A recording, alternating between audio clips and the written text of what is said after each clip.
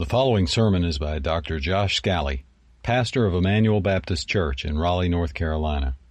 Please visit us at 2100 Noble Road in Raleigh or on the web at ebcraleigh.com. And now, here's Pastor Josh. Last Sunday, we read the final miracle in John 4, where the royal official comes to Jesus for his son to be healed. Jesus graciously heals his son by his spoken word, and then the man comes to truly believe in Jesus. It's a wonderful ending in John 4. Here in John 5, again, Jesus performs an amazing miracle with a very different response. It reminds us that at the end of the book, John says there's all these signs that Jesus did that we haven't recorded, but the ones that are recorded are so that you will believe, and that by believing have life in his name. And yet, even though Jesus does these signs, people respond differently to them. That paradigm was predicted for us in John 3. We read that God so loved the world, he sent his son. But then, sadly, we read that though he did not come to judge the world, but so that the world be saved through him, men loved darkness. Rather than come into the light, they were afraid that their deeds would be exposed. So some respond to Jesus with resistance and rejection. But indeed, any one of us this morning could find a stubbornness in our own heart that pushes away Jesus when we feel like the fear of man is more important, or it's an infringement on our authority, or something about his presence is unsettling to us. So the title of today's sermon is The Authority of Jesus. I originally titled it Treating Jesus as God. I think they both work. But this morning, we're going to work through John 5, this first miracle. If you have your Bible, you want to be in John 5. If you want to turn in the Pew Bible, page 1057 through 58 will be where we are this morning.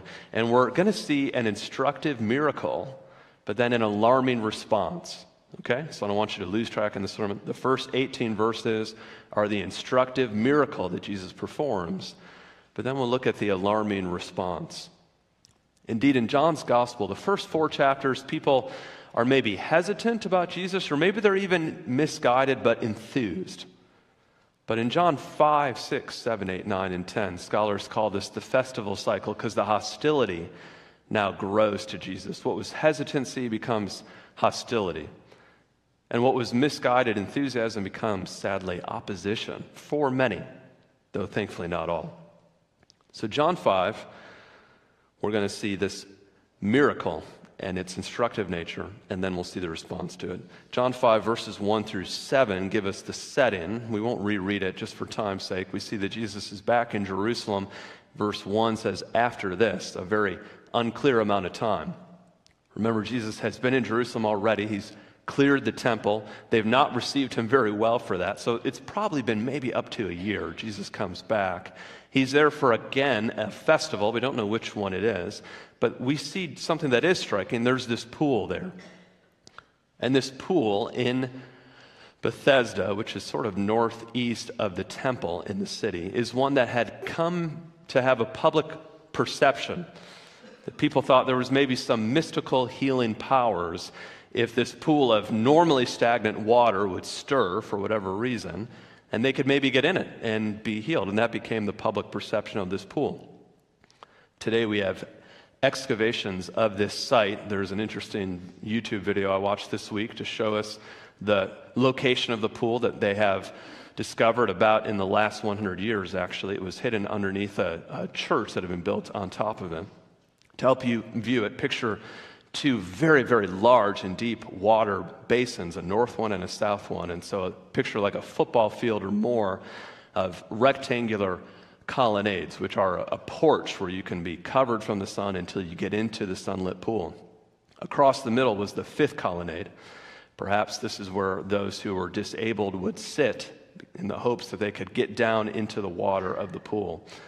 This pool is one that was destroyed likely in 70 AD, and that's why it wasn't known about. That indicates, by the way, that John is writing as an eyewitness. So he lived with Jesus contemporarily and wrote about what he saw that Jesus did and Jesus performed. And the location is well chosen because Bethesda in English, Bethsaida in Hebrew, means house of mercy. So here at this place of mercy, The Son of Man has come to perform a real miracle at a real time and in a real place. Now let me pause. The signs are real historical accounts that have ongoing significance. But perhaps at this moment you could already be thinking, well, it doesn't really matter if this is a historical account or not. I mean, what difference does it make if this is real? Why does it matter if we know the real location? And why does it matter if John is truly an eyewitness? And let me just speak to that for a moment. If these stories are just meant to inspire us to live a good life, then it doesn't matter if they're real or not. Then they'd be like Aesop's fable or any Disney film, which is intending to help you tap into your unlocked inner potential and then steer your own future destiny.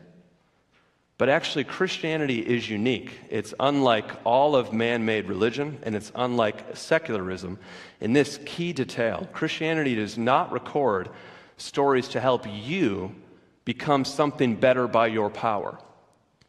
Christianity actually does the exact opposite. It records the real account of what God has done to rescue us from a condition with which we cannot save ourselves, our own sinfulness. So why does it matter that it is a historical account? Because these are called Gospels, because they're the good news of what God has done in Jesus to save us from a condition that we cannot rescue ourselves. You see, these are accounts that tell us that we're not saved by our life, but by His life. That's why they're so wonderful to read as historical truth. All right, now we pick up in verse 6 and 7. We find that Jesus has singled out a man. There's all sorts of people there, and yet here in sovereign grace and divine mercy, He has singled out a specific man.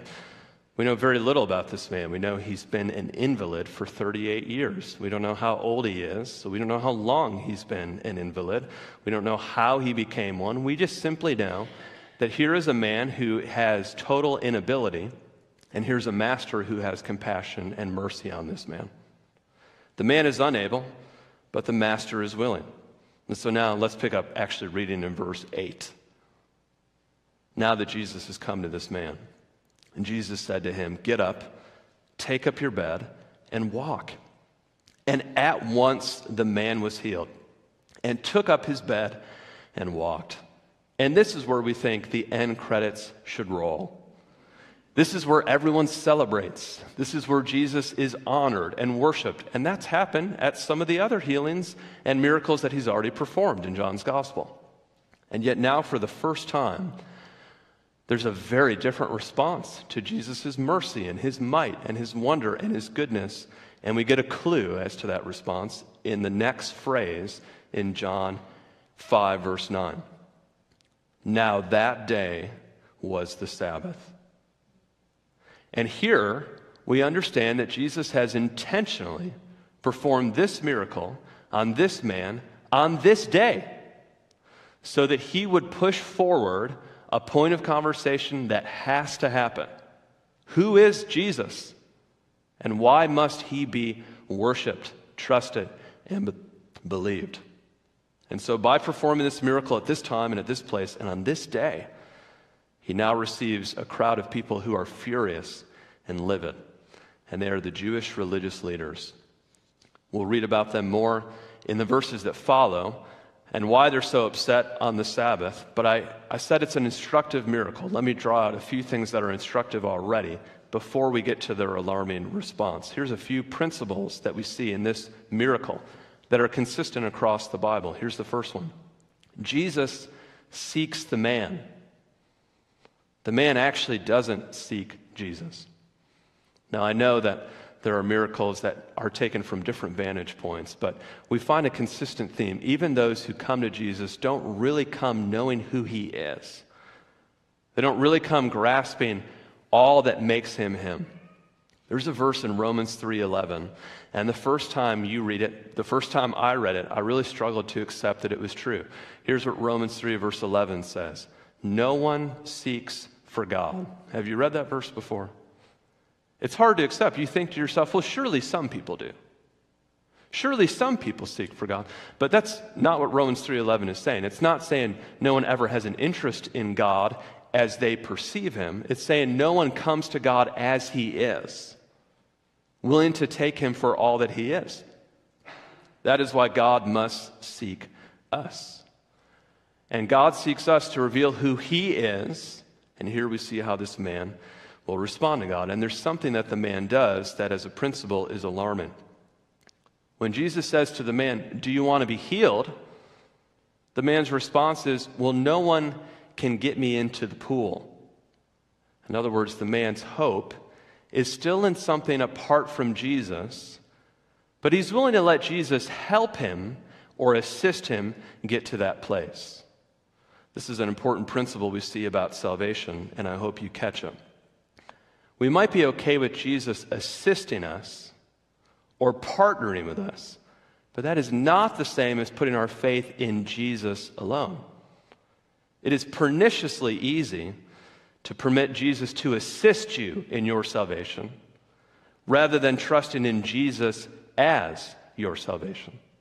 The man is willing to let Jesus help, but as we'll see, he's not willing to trust in Jesus. Once again, there's another principle here. So first, Jesus seeks. Second, Jesus saves alone. He doesn't come to assist us in our salvation. But third, Jesus saves again by his authoritative word. The man thinks, if you could get me somewhere, if you could help me, Jesus just speaks. Get up, take up your bed and walk, as he's done at other times. His word alone is sufficient to do all of the healing work. And yet, sadly, what we'll see in the verses that follow, the man doesn't really think that he needs Jesus. So join me now in verse 13. I want you to see how the man responds.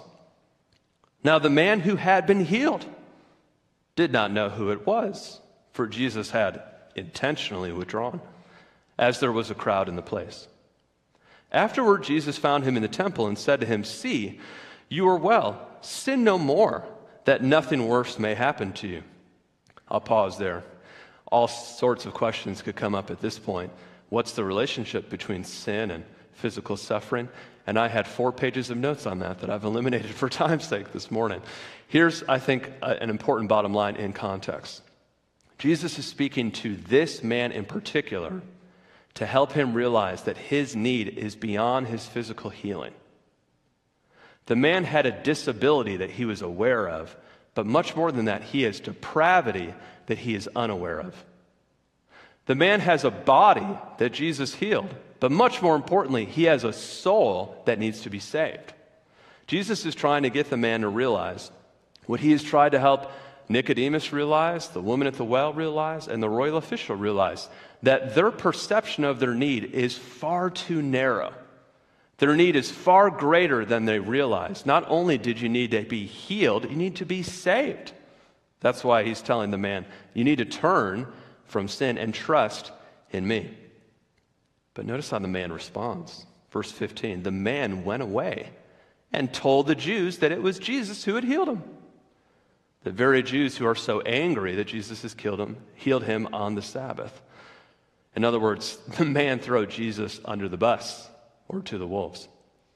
If you know the Gospel of John well, you know that in John 9, Jesus will heal a man born blind. And again, the Pharisees, who are sort of the Sabbath police, will hop all over that and be very upset. But the man who was healed, who was born blind in John 9, defends Jesus, stands up for Jesus, says, no, Jesus is the one who healed me.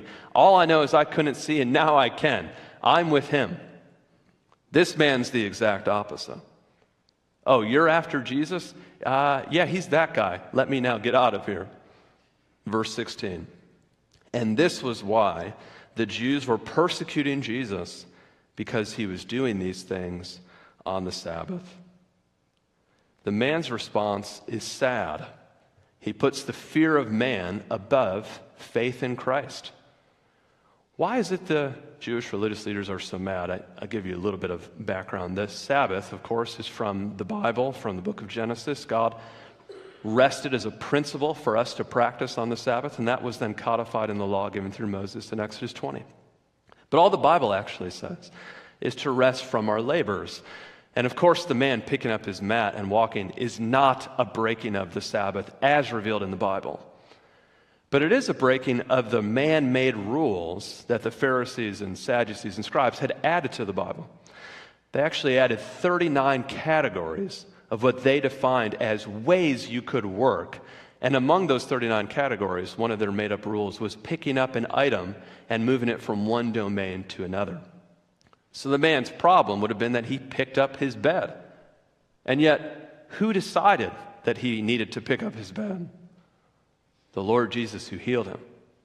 So thus, Jesus' healing has put at a point of conflict the man-made traditions of the Jewish religious leaders and the might and the authority of Jesus himself, the Creator, who has made the Sabbath and the creation week.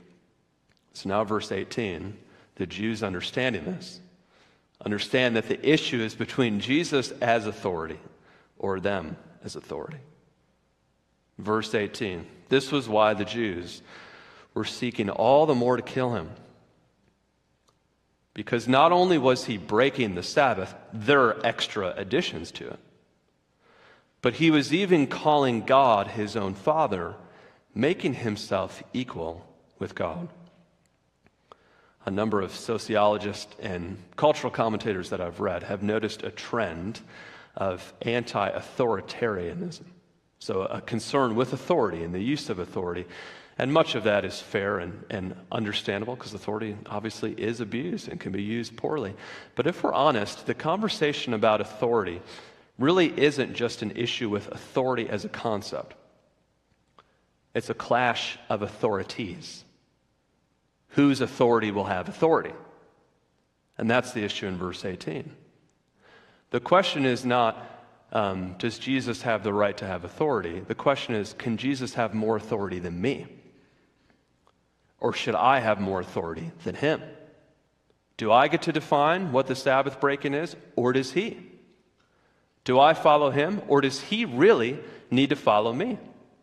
And so the rest of John 5 is now Jesus explaining and establishing his authority through his word. Today we'll look at verses 19 through 30. So if you have those in front of you, and next week, Lord willing, we'll look at the witnesses of Jesus' authority, 31 through 47. But I want to back up just a second and pick up in verse 16. And this was why the Jews were persecuting Jesus, because he was doing these things on the Sabbath. Notice verse 17. But Jesus answered them, my Father is working until now, and I am working. I think Jesus gives 4 grounds for his authority. And if you have the bulletin, they're already written for you. If you're a note taker, here's number 1. Here's the first ground of Jesus' good authority. Number 1, Jesus as God shares God's purpose. So in verse 17, he says, my Father is working and I am working. In the agrarian age, in the pre-industrial age, you would almost always pick up whatever profession your father had. Whatever his job was is what your job was. Jesus is saying God's job is my job. And here's why it's striking for him to say this on the Sabbath. In the first century, the rabbis were always arguing about ways that people could break the Sabbath, but they eventually had to admit there's one person who always really does work on the Sabbath, and that person is God. Because he has to uphold the universe by the might of his power. All things continue to exist because God, even though he showed us the principle and pattern of resting, he himself does not rest. He never gets tired, and he is always working. And now Jesus says, and I am too. So the response is, wait, but only God is allowed to work on the Sabbath. Are you saying that you're God? Ding, ding, ding, you got it. So verse 18, what Jesus is indicating is exactly what they understand him to indicate, that he himself is equal with God. Here's what I think is most striking. Jesus never debates them over whether or not their added interpretations to the Sabbath are appropriate or not. You would think that might be where he goes. You guys have added things to the Bible that aren't really there. But instead, he wants them to know who he is. If he argues with them over interpretation and approach, it would be like they have equal footing. But instead, he's letting them know, actually, you and I are not on the same level. I'm actually equal with God. My role and responsibility is to do what God the Father does, and that's what I'm doing. That's why I'm healing people. Jesus does what the Father does, and yet he never acts independently from the Father. Look in verse 19. These are very carefully constructed words by Jesus to show that his equality with God is not separate from God. Verse 19. So Jesus said to them, "Truly, truly, I say to you, the Son can do nothing of his own accord, but only what he sees the Father doing. For whatever the Father does, that the Son does likewise." So Jesus is not a separate God or a competing God, but is co-equal with God and yet willfully subordinate to God the Father. He is everything that God has promised in the Old Testament. Now at this point, you could be nodding along. It's a Sunday morning and we're gathered at church, and perhaps the majority of us would say, yes, Jesus is God. Jesus is God the Son. He has all authority. But remember, in the context here, the question is not whether one believes that intellectually or whether or not one treats Jesus as if he really is God with all authority. So a good question for us who would affirm intellectually, yes, Jesus is God. A good question for us is, when my desires are at contrary purposes with his desires, whose desires win? Whose desires have been winning lately? If I believe he is God and he is my authority, and he has the right to direct me as his creation, am I joyfully submitting to him, or do I find in my heart a stubborn resistance to the fact that he is the good authority over which my life stands? So number one, Jesus as God is fulfilling the same purposes as the Father. But now number two is in verse 20. For the Father loves the Son and shows him all that he himself is doing. And greater works than these will he show him, so that you may marvel. Here's the second point Jesus is saying. The second ground of his authority is this: Jesus as God the Son receives God the Father's confiding love. He receives God the Father's confiding love. If a father is training his son in his craft, he imparts to his son the tricks of the trade because he loves his son. The baker doesn't withhold the secret ingredients from his son. He loves him and wants him to succeed. The carpenter gives all the insight and skill so that his son will have the quality craftsmanship that he hopes. The farmer teaches his son the tips for an abundant yield. The father loves his son, and so of course he confides in the son all that he knows. Now Jesus is again saying this to make it clear that there's a distinction between Jesus as God's unique son and everyone else.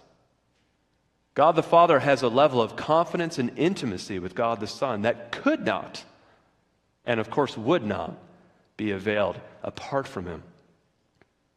Now again, this leads us to a point of application. We could nod in agreement. That's true. Jesus is God's Son. The Father loves him. But then doesn't that also mean that if the Father has confided all things to the Son, may God help us humbly trust the Son when we don't understand?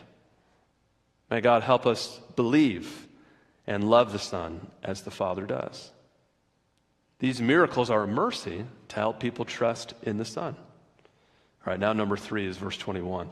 Here's Jesus' third argument for why he has good authority that they need to follow. Verse 21, for as the Father raises the dead and gives them life, so also the Son gives life to whom he will. Here's the third thing that makes Jesus unlike everyone else, makes him unique. Jesus as God gives life to whom he will. Now, life and death are used in the Gospel of John in 2 ways, and they're really used in the Bible in 2 ways. Of course, one way is physical life. We're alive because he holds all things together.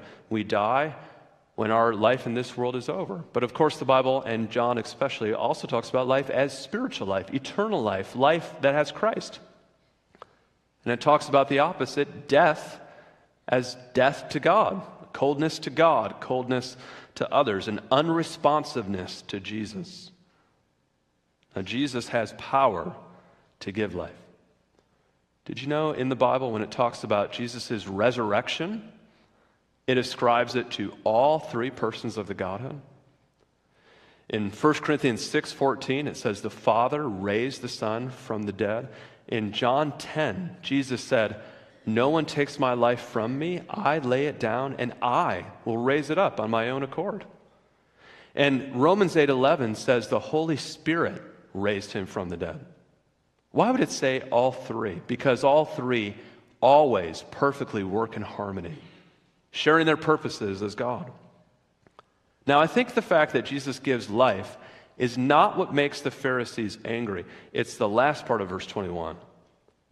It's the fact that he gives life to whom he will. Didn't you see that in the miracle? There's all sorts of people there that are invalids, and Jesus has mercy on whom he will. And Jesus makes a sovereign, gracious, infinitely wise decision. There are so many good questions we have when we come to the Bible that stretch our finitude as humans, but at some point, when we ask why high enough, we're left with this answer: because God. Because God. And so when we think about what's right and what's fair in terms of who gets life and who doesn't, the real thing that we struggle with is not the fact that Jesus has authority, it's that his authority is higher than ours. But he gives life to whom he will. And thus our response should be, thank you, Lord, that you bring anyone from death to life, from deadness and sin to life in Christ. Number 4, here's the fourth argument Jesus gives to demonstrate that he is one worthy of worship for his unique authority. Number 4, Jesus is the only Savior and the ultimate judge. And now I'd like you to have your Bible open in John 5, verse 22, so we can see these scriptures, these words from our Lord that are so arresting in their clarity. For the Father judges no one, but has given all judgment to the Son, so that all may honor the Son, just as they honor the Father. Whoever does not honor the Son does not honor the Father who sent him. Truly, truly, I say to you, whoever hears my word and believes him who sent me has eternal life. He does not come into judgment, but has passed from death to life. The Father has rightly given all authority to his Son, Jesus Christ. Now that phrase in verse 24, that final phrase, is one all of us should rejoice in, but all of us should consider, is this true of me? Have I passed from death to life? Now, friend, here's the good news of the passage. We pass from death to life by simply believing in Jesus, trusting in him who has come and has conquered death and has given his life and brings us from our condemnation to the salvation that he alone provides. But the sobriety and urgency of that could not be overstated. So look in verse 25. Truly, truly, I say to you, an hour is coming and is now here when the dead will hear the voice of the Son of God, and those who hear will live. Now, that hour is already happening in the Gospel of John. Indeed, in chapter 11, Jesus will call Lazarus to come forth out of the tomb. Now, verse 26, for as the Father has life in himself, so he has granted the Son also to have life in himself. And he has given him his authority to execute judgment, because he is the Son of Man. Do not marvel at this, for an hour is coming when all who are in the tombs will hear his voice and come out, those who have done good to the resurrection of life, and those who have done evil to the resurrection of judgment. And now verse 30, I can do nothing on my own. As I hear, I judge, and my judgment is just, because I seek not my own will, but the will of him who sent me. Friend, everything hinges on Jesus. Our eternity, our hope, or our condemnation hinges on our willingness to receive Jesus. Jesus is saying that his judgment is just, and that lets us know something very important. Sin is not a social construct, and guilt is not a subjective feeling. There is a real right, and there is a real judge, and his name is Jesus. And we all stand accountable to him, not to our own perception of what we think is right or wrong. Jesus is clearly and lovingly telling us he is the final authority, not our feelings or our cultural constructions. This means that what Jesus says is going to happen is a sober and real reality for everyone. Everyone will either be resurrected to eternal life or will be resurrected to judgment. The resurrection of life is a beautiful picture. I love the way C.S. Lewis illustrates it in the final words of the last battle from the Chronicles of Narnia. Here's what he wrote. He who has spoke to them no longer looked like a lion, but the things that began to happen after that were so great and so beautiful that I cannot write them. And for us, this is the end of all the stories, and we can most truly say that they all lived happily ever after. But for them, it is only the beginning of the real story. All their life in this world and all their adventures in Narnia had only been the cover and the title page. Now, at least, they were beginning chapter 1 of the great story, which no one on earth has read, which goes on forever, in which every chapter is better than the one before. The resurrection of life is one of eternal bliss that begins the great story that God has secured for us in Christ. But think for a moment of the alternative. The resurrection to judgment is for a judgment that is cemented the moment our life here is over. I've been reading this week a biography of Alexander Hamilton. And in the biography, in the opening pages, I was struck by this. Alexander Hamilton was killed in a duel with Aaron Burr, as you know, when he was 49 years old. But his widow went on to live for more than 50 years after that. And so she held a tour in her house. People would come to see all of Alexander's writings and books and all the things that made him such a famous and controversial American founder. And as people reflected back on the tours at their house, they noticed there was one part of the tour that was always longest for her. And that was when she would go through the room where there was a bust, a statue of Alexander, her deceased husband's head. And she would linger at that and look at him, and people overheard her at 97 years old speaking things to this statue of her deceased husband. Here's what she said. I am so tired. It is so long. I want to see him.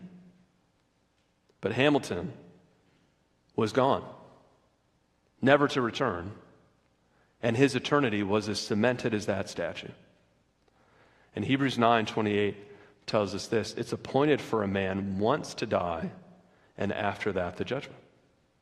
And here in John 5, Jesus is graciously, soberly telling us that we must trust Christ now in this life. Because when the day comes where he calls us, it's either to life or judgment, and there are no second chances then. So here he's appealing to people to believe. Can I show you that in verse 29? I don't want you to be confused here. It says, those who have done good go to the resurrection of life. But what was the good thing they did? Did you see it earlier in verse 24? They hear my word and believe. The good then is not a deed of righteousness we have done, but a trust in the person and work of Christ. And the bad is a rejection in the person and work of Christ. In fact, all the things that Jesus is doing in John 5 are specific fulfillments of the Messiah. Daniel 7:13 and 14 said the Messiah would be the judge, the Son of Man. Isaiah 35:6, Jeremiah 31 said the Messiah would heal the lame and the sick. Deuteronomy 32:39, 1 Samuel 2:6 said the Messiah would bring the dead to life. All our lives and all our eternity hinge on Jesus and his authority, which is the thing that can cause us to resist him, is the only good authority there is. Here's Jesus Christ, King of Kings, maker of universes, and the only crown he wears on earth is one of thorns. The power that he has, he empties himself of. He takes on the role of a servant, and he humbles himself even to the point of a crucifixion. Jesus' authority, then, is certainly not something we should fear or resist, but is the only good authority that exists. Thus, whoever thinks that he can preserve his life will lose it. But everyone who's willing to let go of our perception of preservation and trust Jesus, who gave himself for our life, will live. So this morning, as we read the authority of Jesus, Jesus appeals to us to know who he is as God and to come to him for the salvation he has. Let's pray to him this morning towards that end. God, as a sinner, I find in myself a pride that persists, where I at times want to resist the authority of Jesus and do what I wanted to do instead of what he wants to do. And sometimes, like the man in this miracle, I'm fine if Jesus wants to help me do what I wanted to do. But I'm less willing to let go and trust him, especially if that might mean there's conflict with other people. And yet in this passage we see, Lord, there is one supreme authority, and it is put squarely in the Lord Jesus Christ, who is King of Kings and Lord of Lords, and who will judge all humanity. We actually don't stand in judgment of Jesus. Jesus is in judgment over all of us. And yet, rather than resisting the Lord Jesus or rejecting him or complaining about him, humble us to realize that he has come to save us and to give his life for us. His is an authority of unselfish nature, truly unique. And his is an authority that is for our good and for our healing in our life. So, Father, I pray as Christians that maybe right now there's something you're pressing on our conscience, an area that we are out of step with God's authority. We are resisting you. We are going our own way. And we've maybe even cordoned off a section of our lives as off limits. Help us to give that back to Christ. Even in these moments, say, Father, forgive me. You're right. I'm wrong. Jesus has the right to every aspect of my heart and life. And I give this to you now. I submit this to my King. Lord, work that healing that we need in our lives. But perhaps someone else here has been questioning Jesus, like these religious leaders, questioning his goodness, questioning his authority, questioning his right and his justice. And at some point, we have to realize that's because I want to exert my authority over his. And so give them the miraculous power to just humbly trust in Jesus Christ as their Savior and Lord. In his name I pray. Amen. You've been listening to Josh Scally, pastor of Emmanuel Baptist Church in Raleigh, North Carolina. For more information and free access to other messages, go to ebcraleigh.com. That's ebcraleigh.com.